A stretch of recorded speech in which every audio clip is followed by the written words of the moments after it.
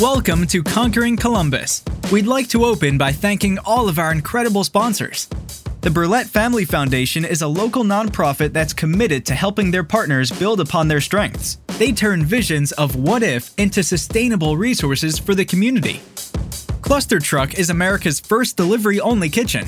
With Cluster Truck, you can do convenient group ordering. There's always something for everyone, and it's guaranteed to be hot and fresh. The people have spoken. Visit clustertruck.com today.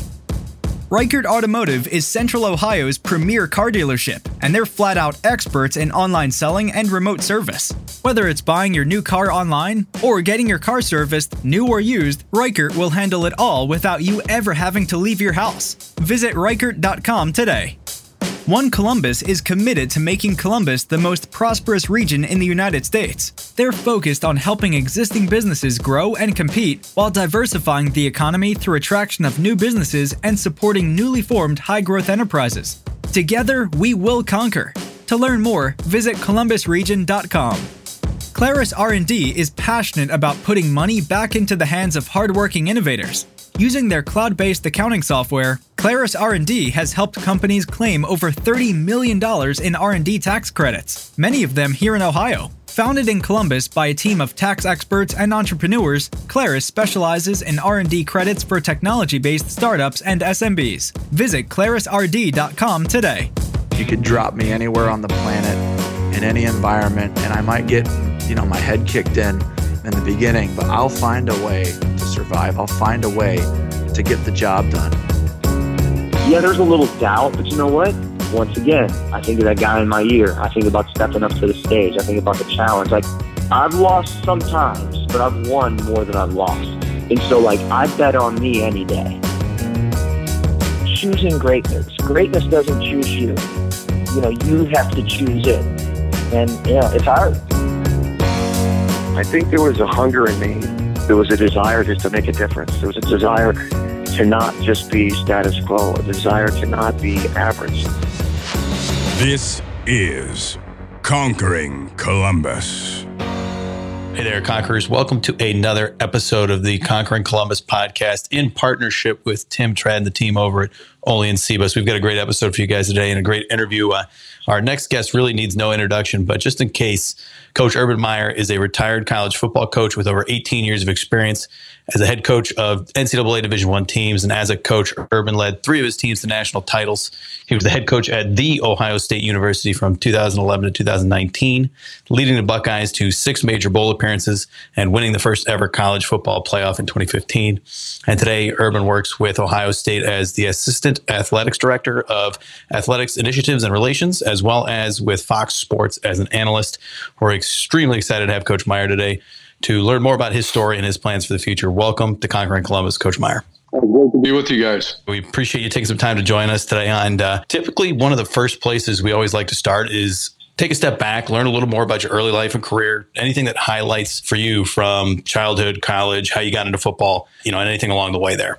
Yeah, I knew I was one of those people at a very young age. I knew I wanted to coach and I wanted to play sports. They were everything for me growing up, following professional football, basketball, and baseball. Those are 3 sports really followed. And I just knew I wanted to be a coach. And back in my era, I would actually read articles on coaches, the Tom Osborne's, Joe Paterno's, Bobby Bowden's back then, and obviously Bo Schembechler, Woody Hayes, and I would just study. So I knew at a very young age that I wanted to play as long as I could, and then I wanted to coach. So I was very lucky in that regard. So what about childhood in terms of siblings, parents? Did you grow up in a household that placed a lot of weight on athletics, or what did that look like? Education was always number one. My father was brilliant. He was a chemical engineer, and my 2 sisters are the kind of people, they never saw a B, straight A's, and I had to work real hard, but it was a very clear parameters about doing the right thing and very strict family. My dad was tougher than nails, and my mom was awesome. We had the great family, and the 3 of us have, all have graduate degrees, all went on to do good things academically. And so academics were number 1 priority, and number 2 were athletics. And you could never, and I kind of did this with my own kids, you weren't allowed to come home. So after school, you're not coming home. and you're not allowed to get a job. So you better be working on school. You better be in the school play, drama, debate team, French team, athletics. I really agreed with the way we were raised that you had to be involved in your school. And we've done the same thing with our kids. Did you play any sports outside of football growing up? Basketball and baseball, and really my whole life, baseball and football ended up being the two sports that I played. Were you playing any sports there at college? And what was your experience like at Cincinnati? Why Cincinnati? I actually got drafted by the Atlanta Braves right out of high school, and I signed a professional baseball contract. I played for 2 years in the Braves organization, went to school in the offseason, missed football dearly, knew that football was my first love, but baseball was probably a little better than, I was a better baseball player. Struggled in the minor leagues my first year, second year got hurt, and then got cut. Ironically, Hank Aaron cut me, and then I went to University of Cincinnati and played college football. So when you played defensive back, did you ever think that you were going to potentially have a career there, or did you know you wanted to coach from day one? I wanted to play as long. I think everyone has dreams of going to the NFL, but I had, obviously not the talent to move on to the NFL, and so that was pretty obvious early. Same with baseball. I wanted to make the major leagues, but you could tell that I just didn't have that talent. Worked really hard at it. And so near the end of my career, I could tell that having a 15-year career in the NFL or Major League Baseball probably wasn't going to happen. So I started getting ready for college coaching, and I applied to Ohio State, a bunch of places. And I went to graduate school at Ohio State, and that's when my coaching career began. And playing defensive back, right? I mean, what's interesting to me is that, as a coach, you're known for your offenses and, the speed of your offense and the style of your offense, but you played as a defensive back. You would think that as a defensive back, you'd lean towards a defensive coaching style, but you really stood out with your offense. Did you study the game a lot, or, what do you think contributed to that? I got called up to Ohio State to interview there were two positions open, a tight end position and a defensive back position. And this is back in 1986, I believe. Yeah, 1986.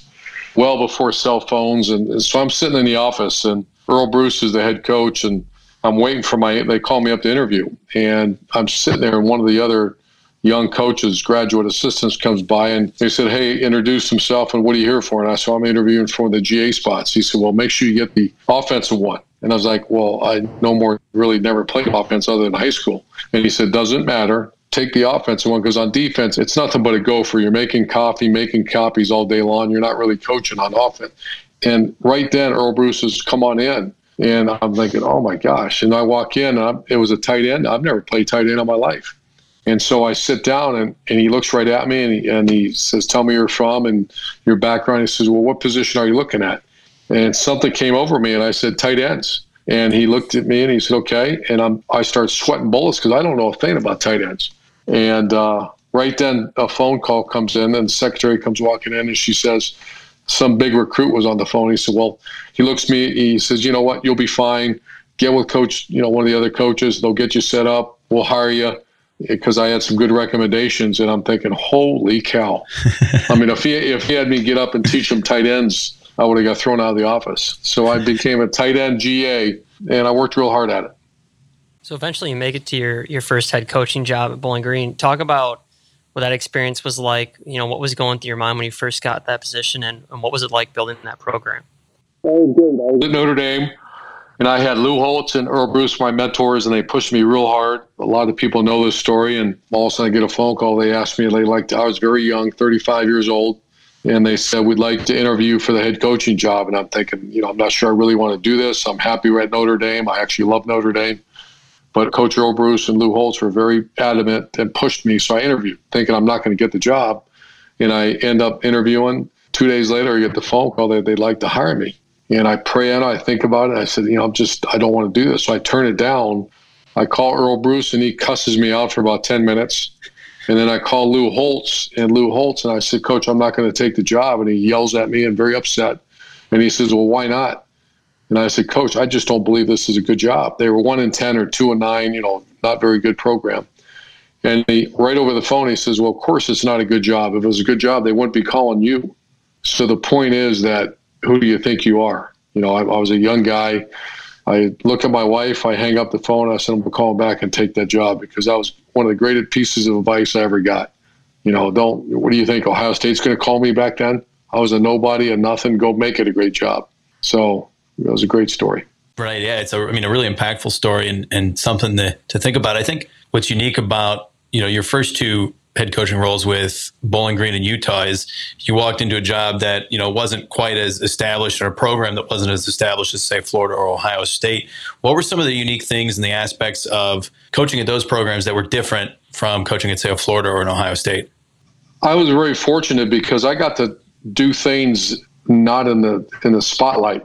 And I was very young, and I made some mistakes, and, it was a chance to, learn on the run. We took a program that was very bad, 1-9 and 2. I think we're 2-10 or 2-9, 1-10, 6 straight losing seasons. And it really needed an overhaul. The coach was an excellent coach, but it kind of went sideways. And so I went into the place. I'm a very young coach, kind of a maniac back then. And here we go and take over a program that hadn't won in several years. And a bunch of kids quit. I kicked a bunch of kids off the team because they really didn't belong there. And a group of seniors stuck together, and we ended up winning 9 games and beat Missouri in our first game in front of 85,000 people on the road. So that was a great experience. And then I went to a magical place called Utah. It's really an incredible place. And they were kind of a 5-6, 5-7 team, and had a very good coach, but they just couldn't win the championship. And we won the first championship 60 years there. And then our second year go undefeated, Florida. So it was great for me. It was great for our coaches to, we were starting the spread offense back then. Not many people really were one of the first teams to ever do that. So it was a great learning curve for all of us.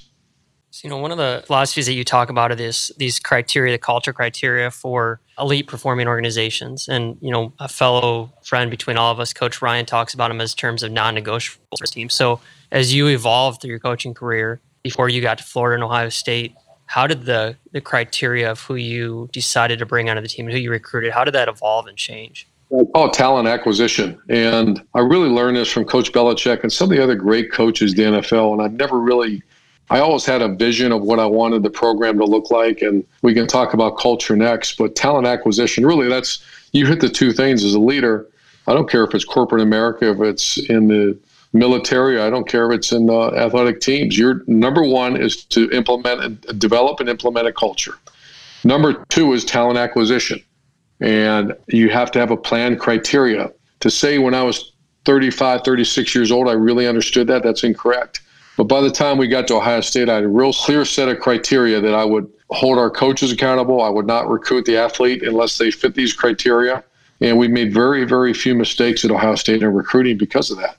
And you look at teams in the NFL that have a very set system, like the Patriots, like the Saints, like some of these really good organizations, they don't make many mistakes. And then there's other organizations that don't have any criteria, and they make a ton of mistakes.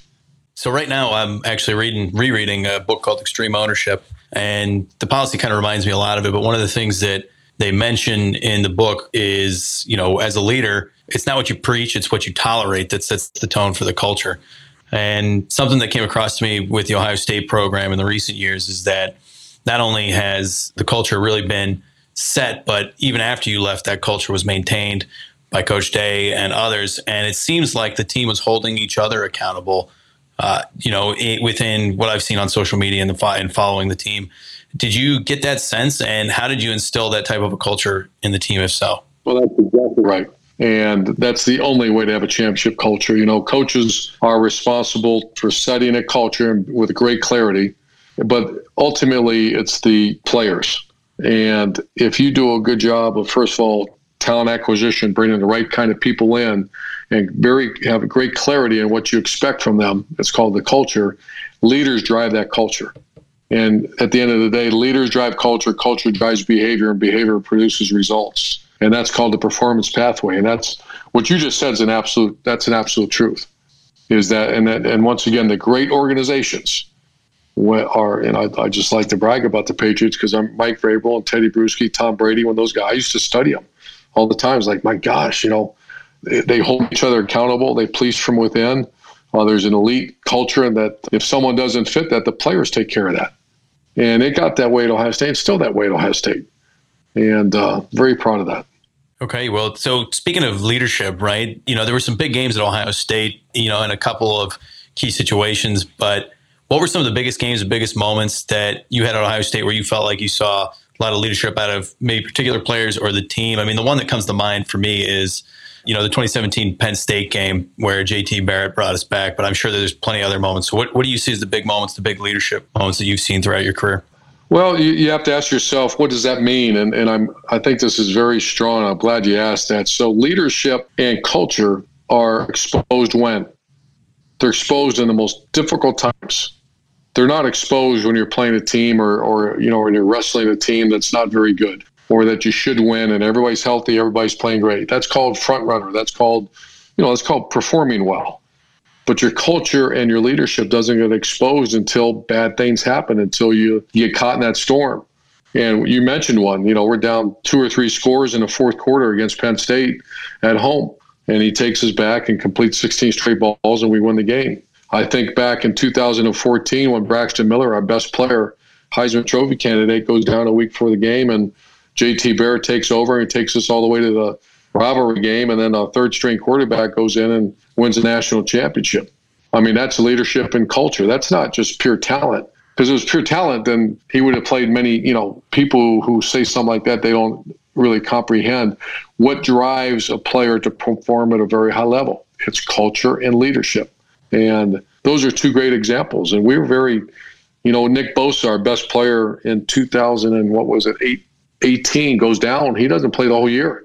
And we end up winning the Rose Bowl and finishing number 3 in the country. That's culture and leadership. So there's been many examples. You gave one, I gave a couple. But that's really what, if you say, what's one thing you miss? I miss that.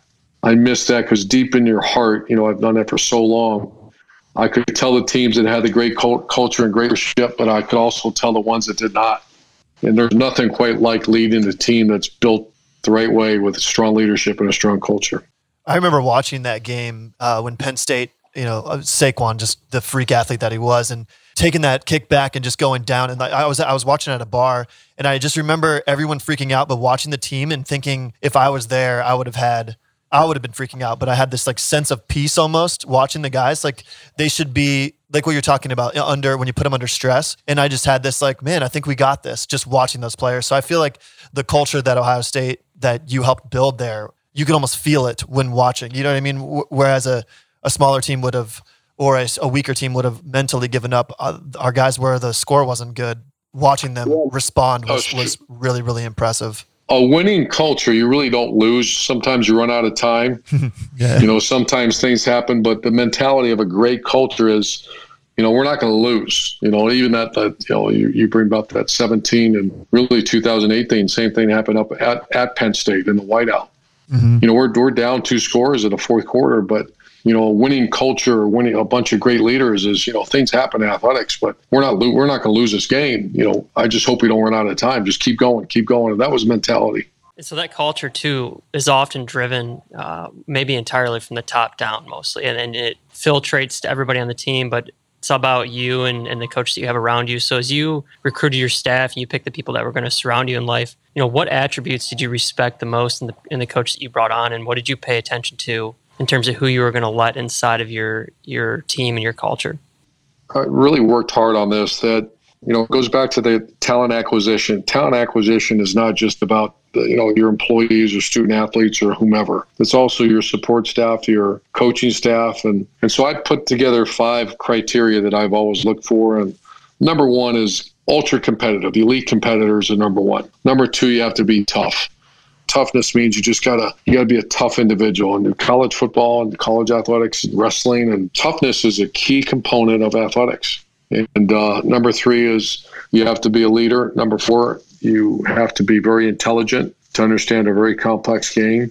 And number 5, you have to be very adaptable. And those are qualities that I've always looked for. On top of that, obviously, I want great people that are good husbands, good fathers.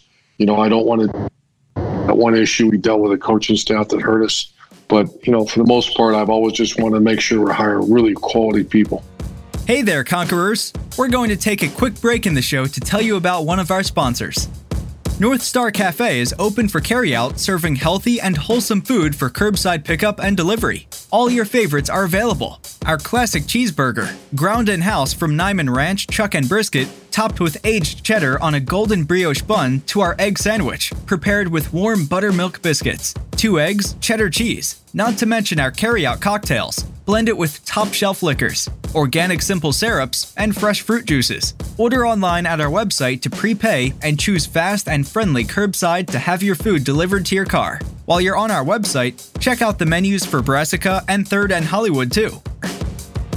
On that note of really quality people, you made the decision to step down from coaching at Ohio State and you left the hands in Coach Day. And earlier you mentioned, hey, who am I? I'm some young guy that Ohio State isn't going to come calling. But Coach Day, is also a young guy in his first head coaching role. What made you feel like you were leaving the program in good hands with Coach Day? And why did you decide to step down the time you did? It goes back to our relationship started back in 2005 when we were in Florida. I was very impressed with him then. And then I followed him throughout his career. And then he worked for my closest friend at Boston College. And then he went to the NFL and worked with Chip Kelly, and I got to visit with him. And I always thought about getting him back on our staff if the opportunity arose, and it did. And I got him back, and I could tell right away, I had some health issues. I had brain surgery back in 2014 spring. I've dealt with a cyst in my head for many years, and I just kind of knew 55 was kind of the target I was thinking, I knew I wasn't going to coach till I'm 70 years old. And part of it being a leader, and I saw Bob Stoops do it at Oklahoma, is find the right guy. I feel I'm very biased. I feel Ohio State has the best football program in America. The infrastructure is incredible. The recruiting, academics, weight room, discipline, everything is right there. I didn't want all those people to lose their jobs. And when Ryan Day had a chance after his first year, he got called to be a head coach in the SEC, and I talked to him, and that's when we started the plan.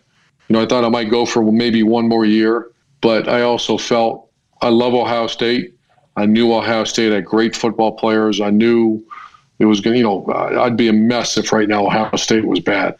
But I knew if we left we kept the strength coach, the recruiting coordinator, all the people involved, and then Ryan Day is an elite coach, an elite person, elite recruiter, that it would, maybe even get stronger. And that's what you're seeing. So I also knew Ryan would keep the right people around him.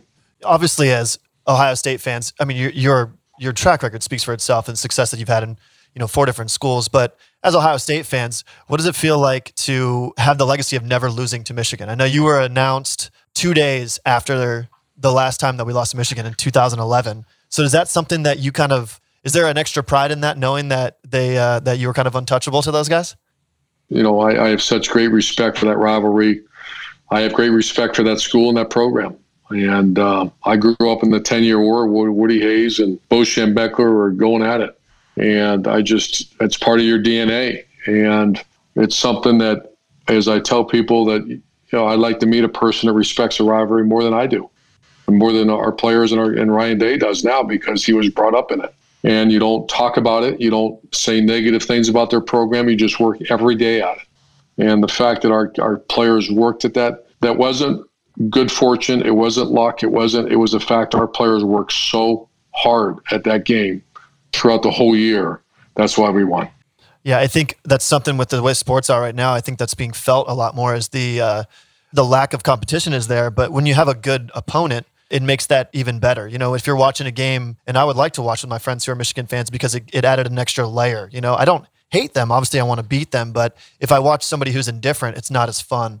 So that's something I've realized personally, is that having that nemesis almost, or that worthy opponent, always makes that victory even more satisfying. Is there any way that we can get you to say you coached in the SEC and you coached in the Big Ten, obviously 2 of the most storied and the biggest, conferences. Can we get you to pick which one you like better? When you say which one you like, I think the SEC is top to bottom the most difficult conference in America. I mean, it is intense as you can imagine. The recruiting, you're all recruiting against each other.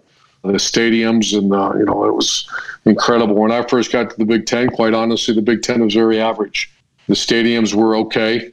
The teams weren't, I wouldn't put them upper echelon. Big Ten had a history of getting to the big game or getting the SEC and losing. And, we changed that when we beat Alabama.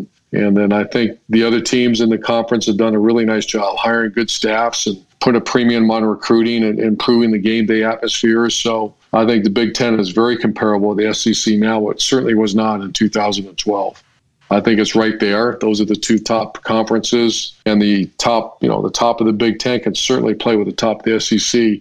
But I think the SEC, top to bottom, even their teams that don't finish very high in the standings are very good teams. So you reflect back on this chapter of your life and what you've achieved and where you're at today. And curious to know, when we talked to Coach Ryan about this, he said one of the things that always drove him in life was a burning desire to not be average. Do you ever, or have you ever sat back and reflected on what drives you in life and why you wanted, did you have your eyes set on success, or were you just so passionate about football that you kept pursuing things to a higher level? It's funny how it changed with me, is that I've always been ultra competitive, and, just the whole losing thing, it's hard. People say lose character. I disagree with that. If you're a competitor, losing doesn't build characters. Hopefully it drives you to do whatever you can to not lose. And I always say, as long as they're keeping score, try to win. So that's probably my greatest strength as a competitor, and work so hard to not lose, and teach your team and your players and your coaches and everybody that's the culture we have. It's an elite culture, and we win. And the plan we give you is infallible. It will work. Just follow the plan. It sounds like a team meeting. So I would say that my greatest strength was work ethic and just a competitive nature, and I would instill that in our players in our program. And I get very close with people, we're kind of like-minded creatures. Those are kind of generally the people I like to be around, are highly, highly competitive people that don't want to lose. Coach, with everything you got going on currently, we know analyst at Fox Sports, but what are some of the other initiatives you got going on? What are the other things you're working on when you're not working with Fox? Yeah, I'm very involved with Ohio State. I'm assistant athletic director. I work on the Leadership Institute with all 36 sports. I do donor events. I teach a class in the School of Business, Fisher School of Business, and then I'm Fox Television. So still very busy and enjoying 2 grandkids, 3 children, and living life. And one more deep one for you. Curious, someone at your level, again, who's achieved your success, you don't hear a lot about their struggles or days of lack of motivation. As you climb through your career, even present day to day, is every day, full motivation? Do you wake up, firing, ready to go? Or have you had your down times? And if so, what motivated you to make it through those? Plenty of down times. I think we all have. And I think, when you start talking about the highest level of, in my mind, college football is highest level, I can't imagine much more competitive situation, especially when it's played out in front of hundreds of thousands and millions of people on television and high expectations. So, my faith has always been very strong, at times not as strong as it should be, like we all slipped. And I've had many conversations with Coach Ryan about that, but my faith has gotten me through, 17 years of being a head coach at a very high level, and raising a wonderful family where God's always a part of our family and always will be. And I'm so proud of that. Number 2 is family. I have 3 children, 2 grandkids that I'm very blessed, and we are extremely close.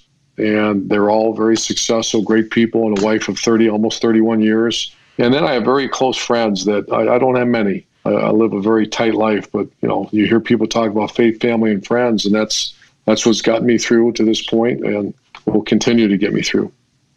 Well, Coach, I think a good place to head towards our last question of the show, unless Josh, Tibb, you guys have any other ones? No, I just want to say thank you so much for 2014, man. That season, like the amount that meant, and just winning the first college football playoff, the story of the 3rd string quarterback coming in. Just like, I obviously didn't play, but I felt a part of it. And so just that will forever be such a huge part of my life, and such a great memory that I feel like you were very heavily responsible for.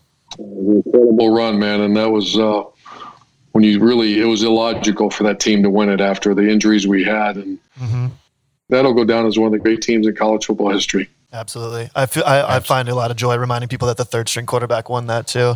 It's just, I feel like that stat gets left out a lot. Well, Coach, the final question is centered on the theme here on Conquering Columbus, and that is live uncomfortably. And, without telling you too much about why we chose that particular theme, what do you think of when you hear the phrase? How does it resonate with you in your life and career?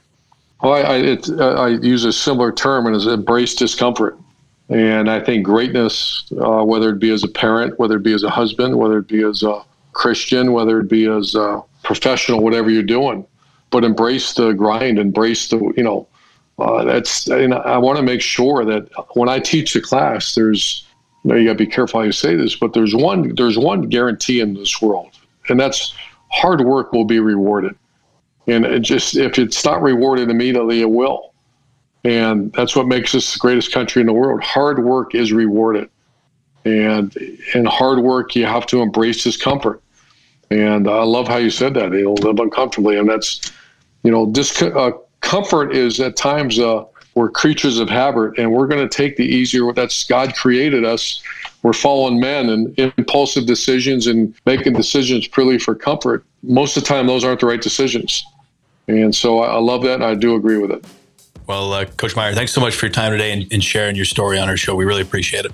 Thanks, brother. Yeah, thanks so much. You. And Conquerors, thanks so much for tuning in. Hope you guys enjoyed that episode. We'll talk to you next week. You could drop me anywhere on the planet, in any environment, and I might get, my head kicked in the beginning, but I'll find a way to survive. I'll find a way to get the job done. Yeah, there's a little doubt, but you know what? Once again, I think of that guy in my ear. I think about stepping up to the stage. I think about the challenge. Like, I've lost sometimes, but I've won more than I've lost. And so, I bet on me any day. Choosing greatness. Greatness doesn't choose you. You have to choose it. And, it's hard. I think there was a hunger in me. There was a desire just to make a difference. There was a desire to not just be status quo, a desire to not be average. This is Conquering Columbus.